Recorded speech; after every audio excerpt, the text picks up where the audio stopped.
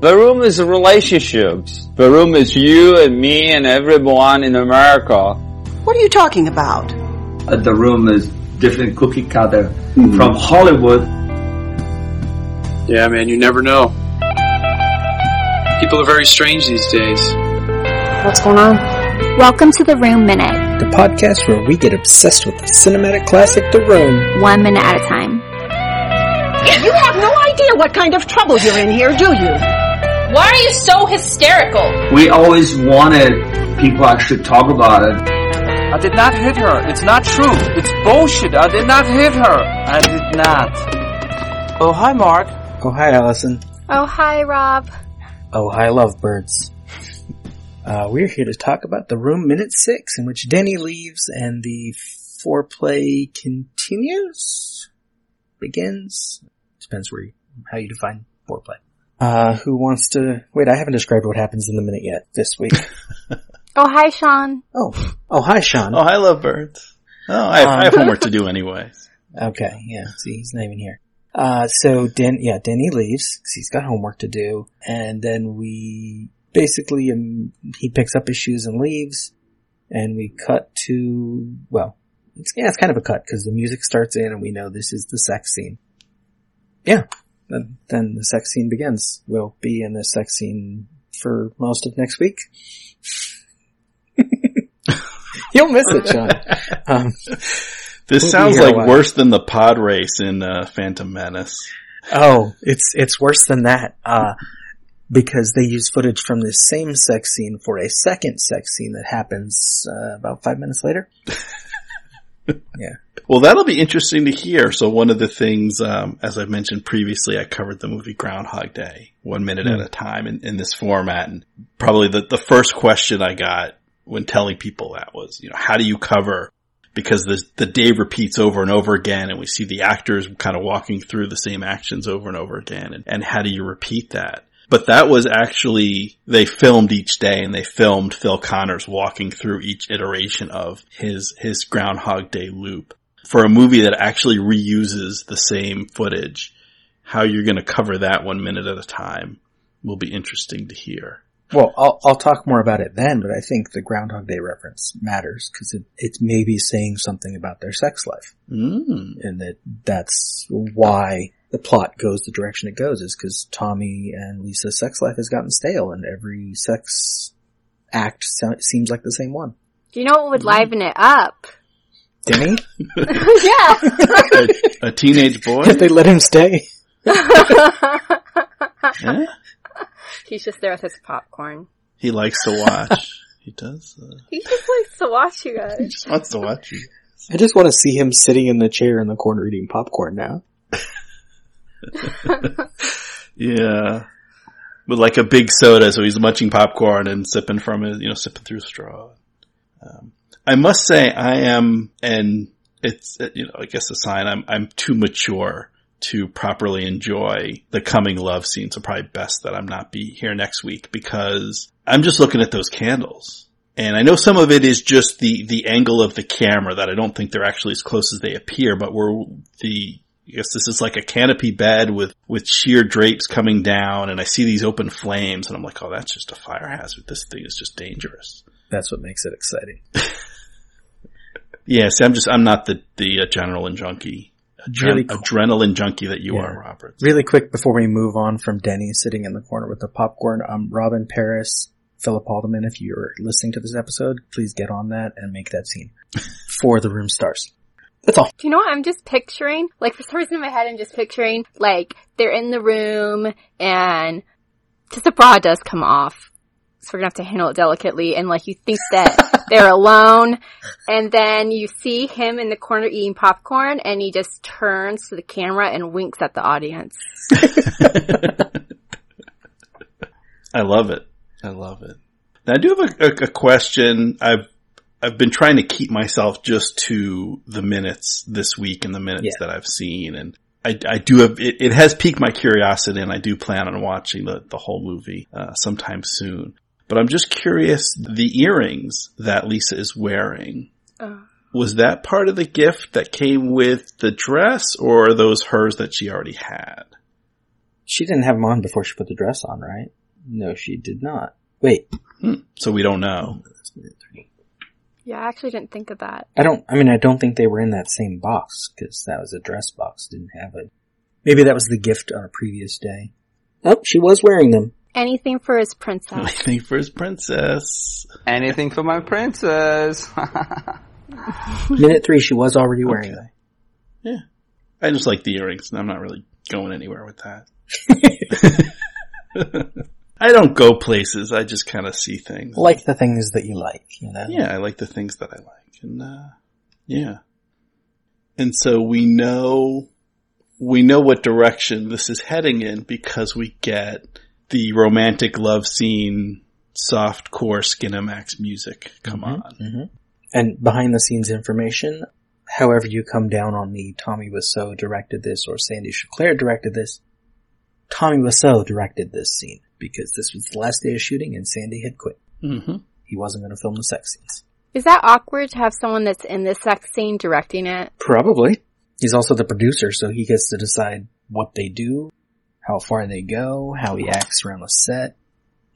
Part of why Sandy Chaclair quit. He didn't want to deal with that. He already had a problem with the way Tommy kissed Juliet earlier in filming. Because Juliet's much younger than him. Yeah. I mean, from what I've heard, I've never been on set for one of these scenes, but from what I've heard, they're awkward enough to have one of the actors directing. You get as few members of the crew on the set as possible that day, and you try to do it very methodically so it doesn't get even more awkward. Yeah. Now, I was confused a little bit by, I think it's the editing, because it seems to go at some point they're kind of dancing, where it seems they're standing. And then there are other times where I think they're on their knees, where it seems like they're on the bed. They're upright. Like they're not laying down. They're upright, where I think they're on their knees on the bed. Some kind of the pillow play is continuing. And then it seems like they're standing, but then maybe they're back on the bed. I had kind of trouble following just all the motions of the minute. Yes. And that just being, maybe that's a reflection. Maybe that's why there's a problem with my I'm nodding sex life. right I don't now. know if I'm in bed or not. It's just me. I was nodding with everything you just said. Okay. All right. Which isn't good podcasting, but yeah. But absolutely, yes, this scene is edited uniquely. Yeah, that's one way to put it. Yeah. And this also would have been one of the last scenes to be edited, I think, too, because a lot of the editing was happening as they were filming. And since this was the last day of shooting, this would have been some of the last stuff edited. Aside from some outside shots in San Francisco. And they continue on with the pillow fight after Denny leaves. Yes. Wait, you're trying to ruin our Denny perspective theory. Oh, sorry. Well, he's still going down the stairs. He's still in the apartment. Yeah. So we're still getting his perspective. It's not till he's out the door that it becomes something else. Yeah. That's what he imagines they're still doing. So the whole movie isn't from his perspective. Just when he's present. Child goggles. Just child goggles. Yeah, I mean, when we see them with the pillows, that's Danny sitting in the corner eating his popcorn. Yeah. And then when he finally just left, that's when it cuts to the song, I Will, performed by Wayman Davis.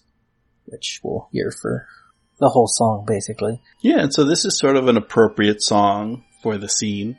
And it's a professionally made song.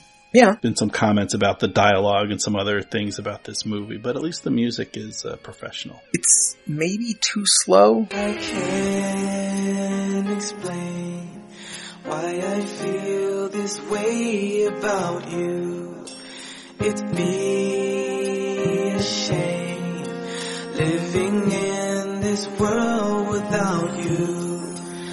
But it's not inappropriate for the scene. Talking about, I can't explain why I feel this way about you. It'd be a shame living in this world without you. That's nice. Yeah, there's nothing I wouldn't do for you. It's a nice sentiment. Nice thing to hear. Mm-hmm. Yeah, there's nothing he wouldn't do for his princess. Right.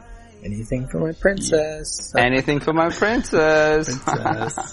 And this is another moment, kind of that divide between cinema and reality. Because naturally, generally, when you're having special alone time with that special person in your life. You don't, unless you can turn on a radio or play the phonograph or something. You don't automatically get the soundtrack kicking in the background, but you do get the natural sounds that a human body makes.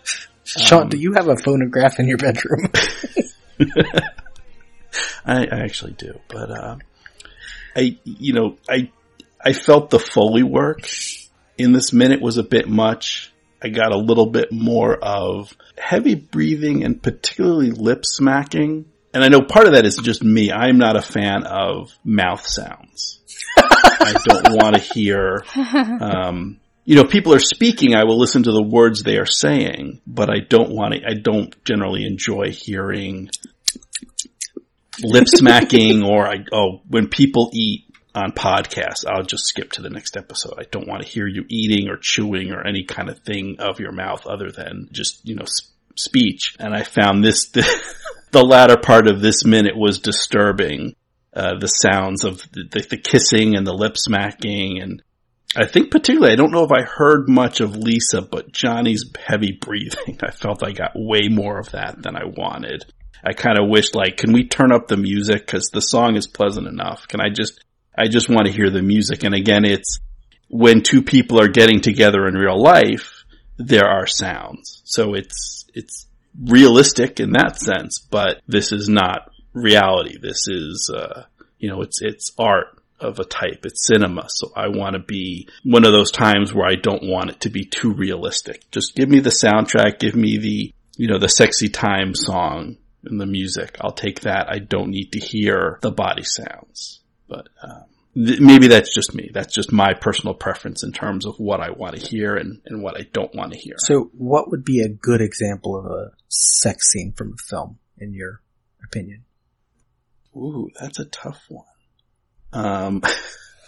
Okay. And I've got to be careful because this is being recorded and other people are going to hear. It's strangely, and I say strangely just because I know this scene generally got panned. It was not well received critically, but the scene in Watchmen. Oh, I was on Watchmen Minute for the sex scene. Yeah, shout out to Watchmen Minute, but the scene with the owl and Silk Spectre on his owl craft, I thought was good, appropriate. It was not, it's not a pornographic film. The aim of the scene, the purpose of the scene is to bring us along the journey with the characters and kind of their arc and where they're going. It's not meant to be sexy or titillating necessarily for the observer. So I found that, and I think it's been a little while since I've seen that, but that's when you don't hear any body sounds. No, the music is too loud. It's all soundtrack. You hear the music that's kind of setting the mood, which is all I really want to hear in that moment from a movie. So yeah, I'll throw out the sex scene in Watchmen. Now, would this sex scene be better served if it ended with an ejaculation of fire? Oh. That's not where I expected that question to go, but I would say generally as a rule, all of them would be. That's just a blanket yes for any scene in any movie would be improved for it to end with the ejaculation of fire. Yeah. Oh, is that? I was going to ask, but I don't want the surprise ruined. But the question that comes to mind is, of course, is that how this scene ends? But I'll just for the listener, we'll have to tune in next week to find out. Yes, this is just his first kill. This early in the film. Lisa's not even a main character. You just don't know that shot. Basically, yeah. So this is following kind of in the footsteps of movies like Psycho, where the star gets killed very early on in the film. So listener, don't spoil it for your neighbors who haven't seen the film yet. But yes, Lisa dies. Well, although, you know what? I was kind of presumptuous. Yeah, maybe he does. So we can't say it. Lisa or Johnny may die next week after being baked by a flaming ejaculation, but we won't say who is the on ejaculator. The billboard, and he dies in minute 9. It's a very short film. Oh no, it goes on. Well, no, actually, because it's all about Denny's. It's all about Denny. Yeah, how Denny kills people. That's how he killed him. And how messed up he is after witnessing an innocent pillow fight turn into. That's what he wants to watch. He wants to watch Lisa burning. Now, Allison, you haven't seen as many movies as Sean or I, but do you have, I guess favorite's the wrong word, but do you have a good sex scene in a film that comes to mind? No, I don't think I do. I need to educate myself more on the sex scenes in movies. Yeah. They are really tough, and I kind of hesitated because most of my favorite movies, I'm a big fan of a lot of the older movies from the 40s and 50s, and they wouldn't the have two stars are looking longingly into their eyes, and it slowly fades out, and then... Or it pans to the fireplace. Yeah, it pans to the fireplace, and then the gentleman is lighting 2 cigarettes and hands one to the leading lady. And it's, wink, wink, nudge, nudge. We know what just happened, but they don't show it. And I think of films like Casablanca has some of my favorite sex scenes because you don't see them. I don't know if it'd be my favorite, but the first one I think of is from the original Terminator. Mm-hmm. Because at that point in the movie, we get why these two characters are getting together, and it's important, I think, that we see it, that they're actually being intimate with each other. Because up to this point, Kyle Reese has been a very standoffish character who clearly isn't used to having social interaction with women. And so it works as a scene, I think, fairly well. Plus, I saw that when I was quite young, so yeah, it's one that stuck with me. Yeah. Wow, you are really good at this, Robert. Well, I mean, because that's a really good example, because generally, the more explicit and the longer sex scenes generally come earlier in the film. I imagine this is on purpose. It's probably like kind of get people interested, and then later on things are more plot driven. And so there's generally less of that later in a film. And I haven't taken a stopwatch. I haven't timed it or done research, but just my impression is generally they're more common earlier in the film. But like you said, that's a sex scene that comes later in the film. And it's after we've gotten to know the characters, and we know why the scene is happening and why it's important to them. Yeah. Unlike, say, the opening scene of Basic Instinct, where the sex scene seems a little awkward, and it's fairly explicit to be the opening scene, but it's because it's setting up a movie that is all about sexuality mixed with violence, and so it's part of the structure of the film. But it's not a very good sex scene. Right. But it comes early. That's what she said. No time! But she did. No time! Yeah, like, so those kind of, suspense and horror films, and particularly where one of the participants of an early sex scene dies, and that sort of sets up the conflict and the plot for the rest of the movie, and that kind of sets the tone, and then the rest of the movie is suspense or horror, thriller, whatever, and it kind of goes on from there. Yeah. But yeah, while you're watching the scene, it's not, you don't connect with it because you don't know the characters. I mean, here we're 6 minutes in, so how well do we know these people other than, well, just how well do we know them? And it's not very well. We're 6 minutes into the movie and we're getting into this sex scene. We're not going to connect with it on an emotional level. Right. Yet. Let's see, you came in minute 4. Yeah, you only missed 5-6 lines of dialogue. Yeah, I mean, depending on how long the opening credits are and what the opening scene is, I may not have missed much at all. So you came in on the opening scene. Oh, all right then. And I can kind of fill in the blanks, I guess, So it goes from opening scene to sex scene. Okay. So this is that kind of movie. Yeah. We're just gonna get in. And so kind of everything I can kind of imagine the previous minute was Johnny presenting a present. Right. A large box to Lisa that she then opens to say, oh, let me go try it on. So kind of everything in the movie at this point has been leading up to them doing the nasty. Yeah. As it's sometimes called. All right. Interesting. The mattress mambo. The mattress mambo. Nice. Second 57, Lisa lets down her hair. This doesn't matter now, but it will matter next minute. Because as Sean has already pointed out, this sex scene is not edited very well. Yeah. And then we can end with some notes from Midnight Screening. Notes from a Midnight Screening. When Denny leaves, someone in the audience will scream, "Don't forget your shoes," because, of course, he grabs his shoes. And when the song starts, they will chant, "Sex scene 1, sex scene 1, sex scene 1." And then gradually the audience will attempt, and the attempt is an important word here, to clap the very slow beat of this song. And they will fail. Because it's an audience that is not synchronized trying to do a really slow beat. It doesn't work. Right. I'm not only interested in seeing this film, obviously. I am intrigued by the idea of that kind of midnight movie audience participation. I'm a big fan of the Rocky Horror Picture Show. I have seen that film in the cinema. It must be triple digits. I do not have an exact count, but it's easily over 100 times. I mean, there were a period in my late high school, early college years where it was every weekend, Friday and Saturday night. That's a big part of the audience. The screenings I went to here are in Westwood, which is right near UCLA. Mm-hmm. And you get the impression that a lot of the people in the audience are college students from UCLA who go every month. Mm-hmm. Yeah. Well, and to develop and remember the lines and work on new lines, you really have to be... Well, and interactions with the screen at some points. Yeah, repeated viewings, which I guess is easier now when back in my younger days, we didn't have... Well, I guess we didn't have DVD. VHS was around. Tapes were around, but Rocky Horror was not yet out officially. There were a few bootlegs kind of floating around, but you pretty much had to work on site, the Gemba, as they call it in kind of modern business speak. You had to be there in the theater to work out your material.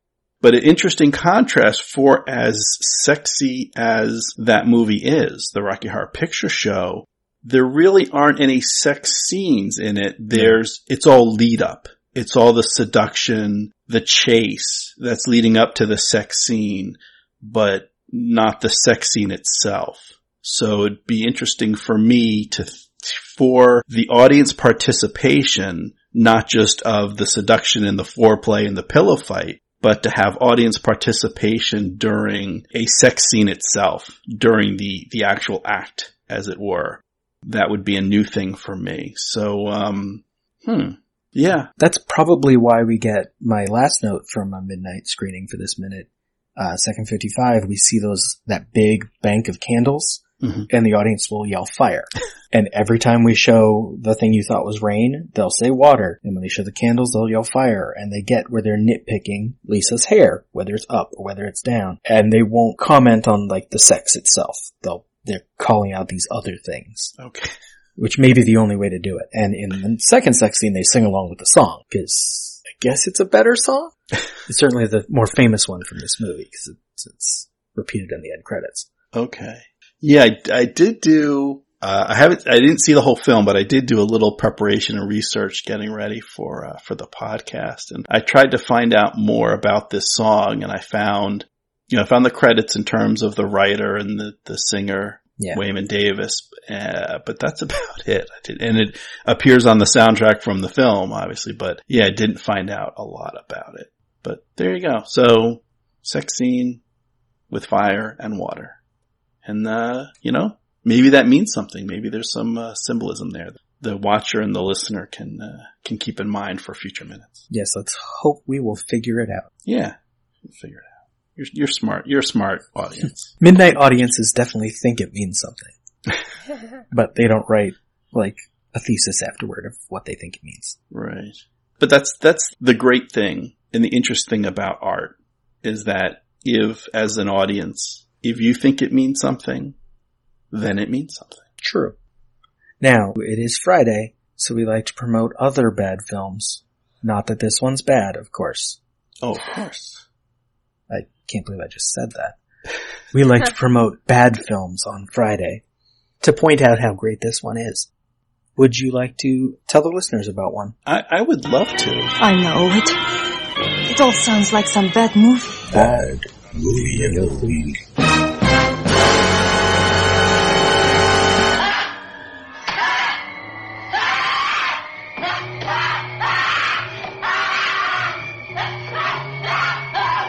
I was brought up on bad films. This was regular Saturday night tradition for my mother and myself to get bad, cheap Chinese takeout and a bad movie.